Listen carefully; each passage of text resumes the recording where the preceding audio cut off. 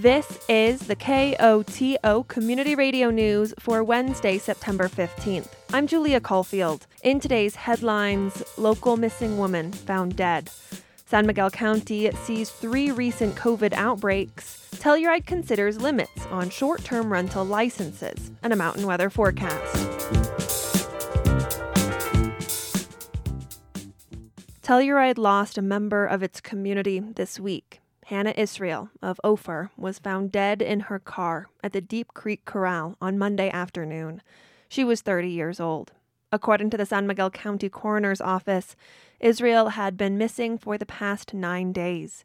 In an announcement, the coroner stated, quote, "Our worst fears were confirmed."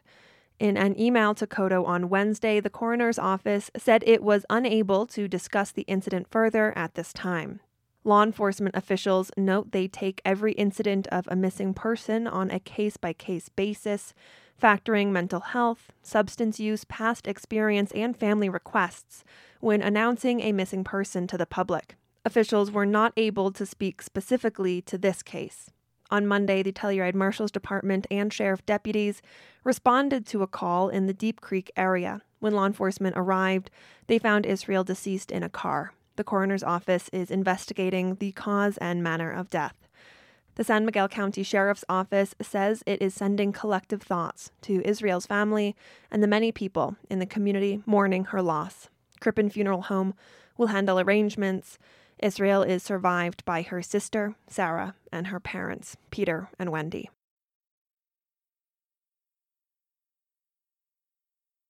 Approximately 1 in 97 Coloradans are currently infectious with COVID-19. That's according to modeling data from the state. Within the state of Colorado, San Miguel has maintained an elevated incidence rate, but there are some areas over in the northwest region that are having significant outbreaks. That's San Miguel County Public Health Director Grace Franklin. She adds on a state and regional level, hospital capacity is also strained. Currently, statewide hospitals are at 85% capacity. And this does not take into account flu season, which last year was mostly didn't happen because of how people were behaving, mask use, et cetera. And we've moved past that. And so we anticipate a much more significant flu season this year, along with other respiratory illnesses that could affect our hospital response. On the local level, 27 San Miguel County residents tested positive for COVID over the past week, with 22 in the Telluride region and 5 in the Norwood region. For the most part, it's been very mild symptoms or asymptomatic for those that are vaccinated or children. But we're seeing more significant symptoms for those unvaccinated. When it comes to demographics for those positive cases, Franklin says there have been 16 confirmed positive cases in children since the beginning of September. Out of the cases that we saw within the county, that is accounting for over 30% of our cases. So it is important to note that we are seeing this rising trend in our county as we have across the nation and state of younger people really starting to carry that burden of disease. She notes to some extent that makes sense, as young people are unable to get vaccinated. Those young people have also been the site of a recent COVID outbreak. 5 students at the Telluride Intermediate School tested positive, with 4 symptomatic and 1 asymptomatic. It seems like we have a pretty good understanding of how it's being spread. That classroom is in quarantine, and we're continuing to test them to really dial down through what's going on. There was also an outbreak at the Telluride Regional Medical Center where 7 staff members tested positive in less than 1 week. In addition, Telluride Film Festival saw an outbreak of 6 staff and volunteers testing positive. Franklin notes when it comes to the Film Fest, the numbers are more complicated, as San Miguel County Public Health only receives notification when a county resident tests positive. Franklin says she's reached out to the state public health department to try to get more data. They're going to be doing a nationwide call for cases. So anybody who tests positive in the month of August, September, they'll ask for other health departments to note if they travel to Telluride And then the state health department will do a further case investigation to determine if they attended another event, which will actually be really nice for both Telluride Film Fest and upcoming Blues and Brews to really get a better idea. And on top of all of it, Franklin says the number of close contacts for those who test positive is, quote, really tremendous. Our team calls people, whether they're vaccinated or not, if they're close contacts, to be able to give them the information needed to make sure they can ask questions and get resources.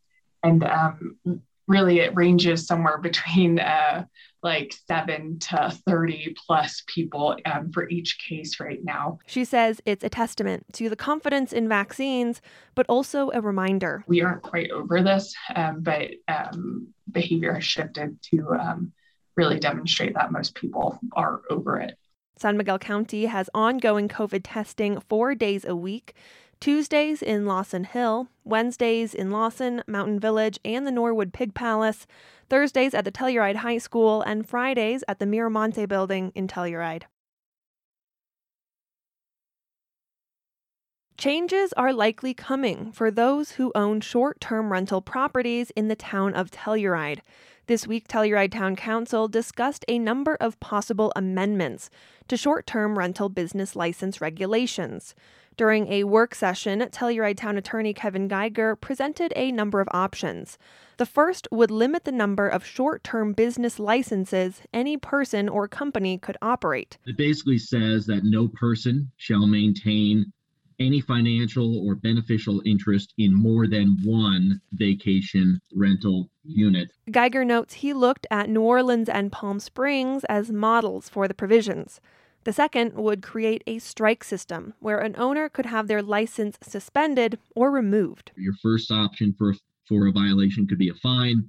Your second could be a suspension, and your third could be a permanent suspension. There are any number of ways of crafting possible legislation on this issue. Finally, Geiger shares the option to add language into the Telluride Municipal Code, making it clear that any short-term rental revenue collected illegally would be forfeited back to the town. So you take the incentive away from someone trying to do something illegal if all that money or revenue will be eventually forfeited back to the government. Geiger notes he's heard comments noting that limiting an owner's ability to short-term rent violates property rights. He says that argument is false. A business license for a short-term rental unit is not a right, it's a privilege. He adds the Oregon Supreme Court has upheld that notion. The court ruled limiting or eliminating short-term rentals does not prohibit the economic value of the property, as the owner can still live in or rent the property long-term. Although those uses may not be as profitable as are shorter-term rentals, these are economically viable uses. That's the language of a takings case, and I don't think anyone could ever make the argument that eliminating a short-term rental business component then denies an owner of all economically viable use of the property. To start, the majority of council is in support of limiting the number of short-term rental licenses an individual or company is allowed to hold. Here's Council Member Geneva Shawnette. While we do have a lot of people who owning a short-term rental in town is a huge part of their family's economic planning, I completely respect that. But I think that when you have more than one, then that starts to be a different level. So I think one's appropriate. However, there was split on the exact number to limit. Councilmember Todd Brown doesn't think the issue should be black and white. In Telluride Lodge, where I live, there are families who have multiple units that they have bought over the years, intending them for their family as they grow up. And that's a different situation than somebody buying multiple units for strictly the commercial use of short-term renting. Councilmember Lars Carlson is the only member in opposition to the limit at all. I just don't think this is doing anything to create housing. So in essence, you're just trying to penalize somebody that owns more rental properties. And I don't know what the point of that is. But Councilmember Jesse Ray Arguelles notes the limit is only on short-term rentals, not owning multiple properties in general. To Lars's point, does it create more housing? I think that we need to hope that, by allowing people to own multiple properties, not all in short-term rental, that yes, one will become long-term or seasonal or a primary residence. Council also unanimously supported increasing the fines placed on license owners who violate the rules and codifying language requiring the forfeiture of all illegal revenue collected. The majority is also in support of implementing a strike system, resulting in a license suspension or revocation. But once again, there's division on how many strikes before you're out. Here are council members Tom Watkinson and Geneva Shawnette. The repeat offenders who are obviously doing that are trying to skate by, and then there are people that are making mistakes and fixing those mistakes. You messed up. I don't think you should lose your license for doing that, and you're fixing the situation. It's our job as council to make the laws, and it's the business license owner's job to follow the laws. And so the whole I made a mistake thing, I don't totally jive with, especially with just so much money on the table. Council directed staff to draft language for an ordinance to amend the short-term business license regulations. Council will discuss the issue further and potentially vote on an ordinance at a future meeting. Telluride's Commission for Community Assistance, Arts, and Special Events allocates hundreds of thousands of dollars in grant funding every year to local nonprofits and special events. This year, CASE is asking for a bump in that grant funding from Town Council. Commission members want to increase the funding for arts and special event grants by about $20,000, which is roughly 10%, and community support grants by about $50,000, which is roughly 15%. They cite the increased cost of doing business in town and the importance of nonprofits to the community. They also note the CASE budget hasn't been adjusted since 2019. Here's Mayor Delaney Young during a discussion about the request at Town Council's meeting on Tuesday. It seems like a big jump because it is, but I think if you average it out, it shouldn't be as unrealistic an ask. Councilmember Adrienne Christie is also in support of the increase. It's important for us as a town to spend money on the people who live here, and this is an excellent way of doing that. Council made no final decisions on the CASE funding increase request. That will be part of their final budget approval process later this year. Walking around Telluride, it's clear construction is in the air, and it's been of notice for Telluride's Historic Architectural Review Committee as well. Last year, of course, was affected by COVID-19, but it wasn't a typical year. But we've reviewed about 100 more applications than last year, this year, and about 50 more than the year before. That's Jonna Wenzel, Historic Preservation Director for the town of Telluride. She presented an annual HARC review to Town Council this week. 7 of those projects were large-scale, which require a HARC board review. But the majority of projects took place on the HARC chair or staff level. We feel it. We are feeling it. It, as everyone knows, has been a very busy year. That number of hearings required to approve a project also went up in 2020-2021. HARC board level applications required about 2 hearings to receive an approval. This is up from 1.5 hearings last year, but as I mentioned before, there were more large-scale applications this year, which require at least 2 hearings, a preliminary and a final. And for example, the hotel alone took HARC, I think, 6 hearings. With meetings often lasting hours and into the night, following Wenzel's presentation, Town Council shared its sincere gratitude for all of HARC's work. If you ask the Telluride Arts District, there's no party like an edgy art party. This week at the Transfer Warehouse, Telluride will get to experience Art House, contemporary, fresh, local, music, libations, installations, 20 artists over 2 days.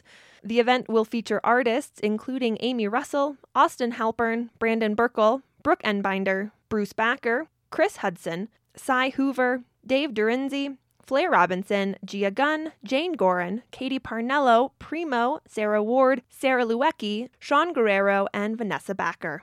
DJ Contendo and DJ Lena Vibes will also provide music throughout the weekend. The Art House event will take place Saturday, September 18th and Sunday, September 19th from 4 to 9 p.m. at the Transfer Warehouse. Proof of vaccination or a negative COVID test is required for entry, and masks are recommended when social distancing isn't possible. President Joe Biden said the nation must quickly invest in new technology to combat climate change after he toured the National Renewable Energy Laboratory in Golden on Tuesday. I had a chance to see the state-of-the-art wind turbine testing and new battery technologies.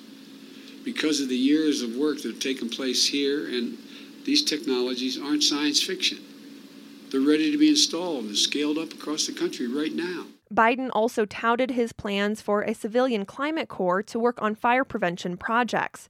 Representative Joe Neguse of Boulder is sponsoring legislation to create it. Biden stopped in Colorado as part of a swing through western states. He also toured fire damage in California and discussed wildfire prevention in Idaho. Heidi Gunnall is running to challenge Jared Polis to be Colorado's governor. As KOTO's Scott Franz reports, she has the highest profile of the 10 Republicans running to challenge the Democratic incumbent. Gunnall is the only Republican candidate currently holding a statewide office as a regent for the University of Colorado. In a campaign video, she touts being an entrepreneur who has overcome many storms, including the death of her husband in a 1994 plane crash and a brain tumor last year. In the same video, she blasts Polis for his response during the pandemic and vows for a better recovery. This storm doesn't have to last. We need a change. We're ready for the sun to shine on those mountaintops in our lives again. Gunnall is viewed as an underdog. Opinion polls show most Coloradans support Polis's response to the pandemic so far. A July survey conducted by a Democratic research firm also showed him with a 20-point lead over Gunnall in a theoretical matchup. I'm Scott Franz. The National Weather Service forecast for the western San Juans calls for clear skies tonight with a low in the mid-40s. Thursday should be sunny during the day and clear at night with a high around 70 degrees and a low around 45. Friday, expect sunny skies with a high near 70 degrees. Friday night calls for mostly clear skies with a low around 45. This has been the news for Wednesday, September 15th. Thanks for listening. If you have a story idea or a news tip, call the news team at 728-3206. And now, personal commentaries. Hi, I'm Adrian Berger with the San Miguel Watershed Coalition. And I'm Paul Kiris with Telluride Institute's Watershed Education Program. Water is on everyone's minds this summer with our low snowpack, impressive monsoon, and unprecedented shortages in the Colorado River. Have you been curious about what's going on in our local watershed? Check out our 2020 State of the San Miguel Watershed Report at sanmiguelwatershed.org. A watershed isn't just the river. It includes the entire landscape, from valley bottoms to mountain ridges. Anywhere precipitation falls that flows into the San Miguel River is the watershed. The State of the Watershed Report is an all-encompassing document about everything San Miguel, including climate, aquatic ecosystems, terrestrial environment, and land use. If you're interested in snowpack, water quality and quantity, big game numbers, endangered species, and even traffic and tourism numbers, check out the report. There's something for everyone. The State of the Watershed Report compiles historic public data sets, agency information, and statistics into an easily accessible and interactive story map. The report can be found on our website. The Watershed Coalition is in the process of completing our 2021 River Restoration Plan, and we need your help. We are looking for public input identifying potential restoration projects. We want to hear from you whether you are a government employee, avid recreationist, conservationist, or just live and work in the area. Please fill out our survey, which can be found in the Projects tab on our website. The San Miguel Watershed Coalition is helping to put on this year's San Juan Mining and Reclamation Conference being held in Telluride from September 22nd to the 24th. This year's theme is Solving Pandora's Box, the application of the arts and humanities to the challenges of mining and reclamation. We are holding the conference at the Sheridan Opera House for science presentations, the Transfer Warehouse for a reception featuring reclaimed art, and holding tours of local historic mine infrastructure. The tours consist of the Society Turn tailings remediation on the valley floor, the Matterhorn Mill, the Idorado bulkhead, and the Caribou Mine remediation site. Join our tours to learn more about last year's project on the west end of the valley floor and the other reclamation projects. Conference attendees can register for any event session individually if they cannot attend the whole conference. For more information and to register, visit mountainstudiesinstitute.org. Hi, this is Robin Kondracki, and I'm the Advocate Coordinator at the San Miguel Resource Center. We are offering 2 free victim advocacy trainings, one in Norwood at the Lone Cone Library and the other in Telluride at the Wilkinson Public Library. Both trainings are held for 3 consecutive weeks and have an online and in-person component, totaling to a 40-hour comprehensive program. We cover a wide variety of topics, including domestic violence, sexual assault, victim advocacy, trauma and mental health, child advocacy, and more. Upon completion of the training, participants will become certified victim advocates in the state of Colorado. A certified victim advocate may volunteer with SMRC by taking shifts on the 24-hour helpline, though volunteering is not a requirement. Being a certified victim advocate provides you with an incredibly unique opportunity to help members of your community who need your support, even if they may appear to be completely fine on the surface level. Intimate partner violence has always been present in our region, but the pandemic has unfortunately exacerbated the circumstances that can lead to this type of violence. Now more than ever, you have the ability to potentially change somebody's life as a victim advocate in our community. Our volunteer advocates are essential to the success of SMRC, and we are incredibly grateful for any help offered to us. Volunteers are the reason the 24-hour helpline is able to exist, which serves so many individuals regionally who may be in crisis. SMRC would love to invite you into our volunteer community. If you are interested in registering for either the Norwood or Telluride training, or if you would like more information on the training, please email me at advocates@smrcco.org or give me a call at 970-728-5842, extension 3#. Spots are limited, so be sure to register soon. Hey there, listeners. It's Sarah Holbrook here, the Executive Director of the Pinhead Institute based in Telluride, Colorado, but bringing STEM education and the love of STEM, science, technology, engineering, and math, to all of regional, rural, southwestern Colorado. It's such an exciting time to be part of the science world. Let me tell you one crazy new thing. I'm sure you're all familiar with the film Jurassic Park. Well, some of it is almost coming true. There's a new company called Colossal, and it's headed by a biologist at Harvard Medical School, this guy named George Church, who for 8 years has been leading a small team of moonlighting researchers developing tools for reviving mammoths. It has something to do with recombining elephant DNA and finding, leftover long-buried mammoth DNA. It's not exactly dinosaur DNA from little droplets of amber, but it does sound kind of close. Anyhow, that's our story for today. The company is called Colossal. Check it out. Let's see if it can bring the mammoth back. Some people are skeptical. Anyhow, the really exciting news for Pinhead is that in 2 weeks, we are going to have our Pinturn presentations at the Opera House. Everybody has to be vaccinated and wear a mask indoors. There's an afternoon and an evening session so we can spread out the love and don't get too crowded. But it's free and open to the community. Anybody who's interested, I especially urge you, if you have kids in high school who are juniors, sophomores, or freshmen, to have those kids attend, because the more interested they seem to appear in the Pinhead internships, the more likely they will be to get picked if they choose to apply. Applications aren't due till November, but kids do have to attend the Pinturn presentations Wednesday, September 29th in their junior year if they want to attend. Vaccinations and masks required. This past summer, the summer of 2021, which was still in pandemic and kind of crazy times, we had kids who were interns from Nucla, from Olathe, from Montrose, from Norwood, from, of course, Telluride, from Ridgeway, from Dolores, and from Cortez. And those kids are going to get up on the stage of the historic Sheridan Opera House and share with you some of the amazing things that they have done. We had 3 kids go to San Diego State University, 2 working in a marine science center and 1 working on virology. We had 2 students studying at the Laboratory for Atmospheric and Space Physics up in Boulder. That was pretty amazing. We had 2 students going to the Tybee Island Marine Science Center. 2 worked in the fields of the Long Table Farms and learned the STEM relationship with farming. Pretty fabulous. We had a kid studying chemistry in Houston.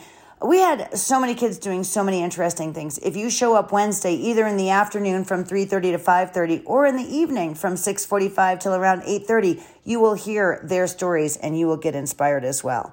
Also, we do have a super cool program from the Smithsonian on gender identity and bias. So if you want to send me an email about that program, it's happening next week. Email me, sarah@pinheadinstitute.org. Thank you so much for your interest. Opinions broadcast over KOTO are those of the speakers. You are also invited to express your views after the news or on Access each weekday at around 4 p.m. If you would like to comment, please contact a staff person here at KOTO. We encourage you to speak out on important public issues.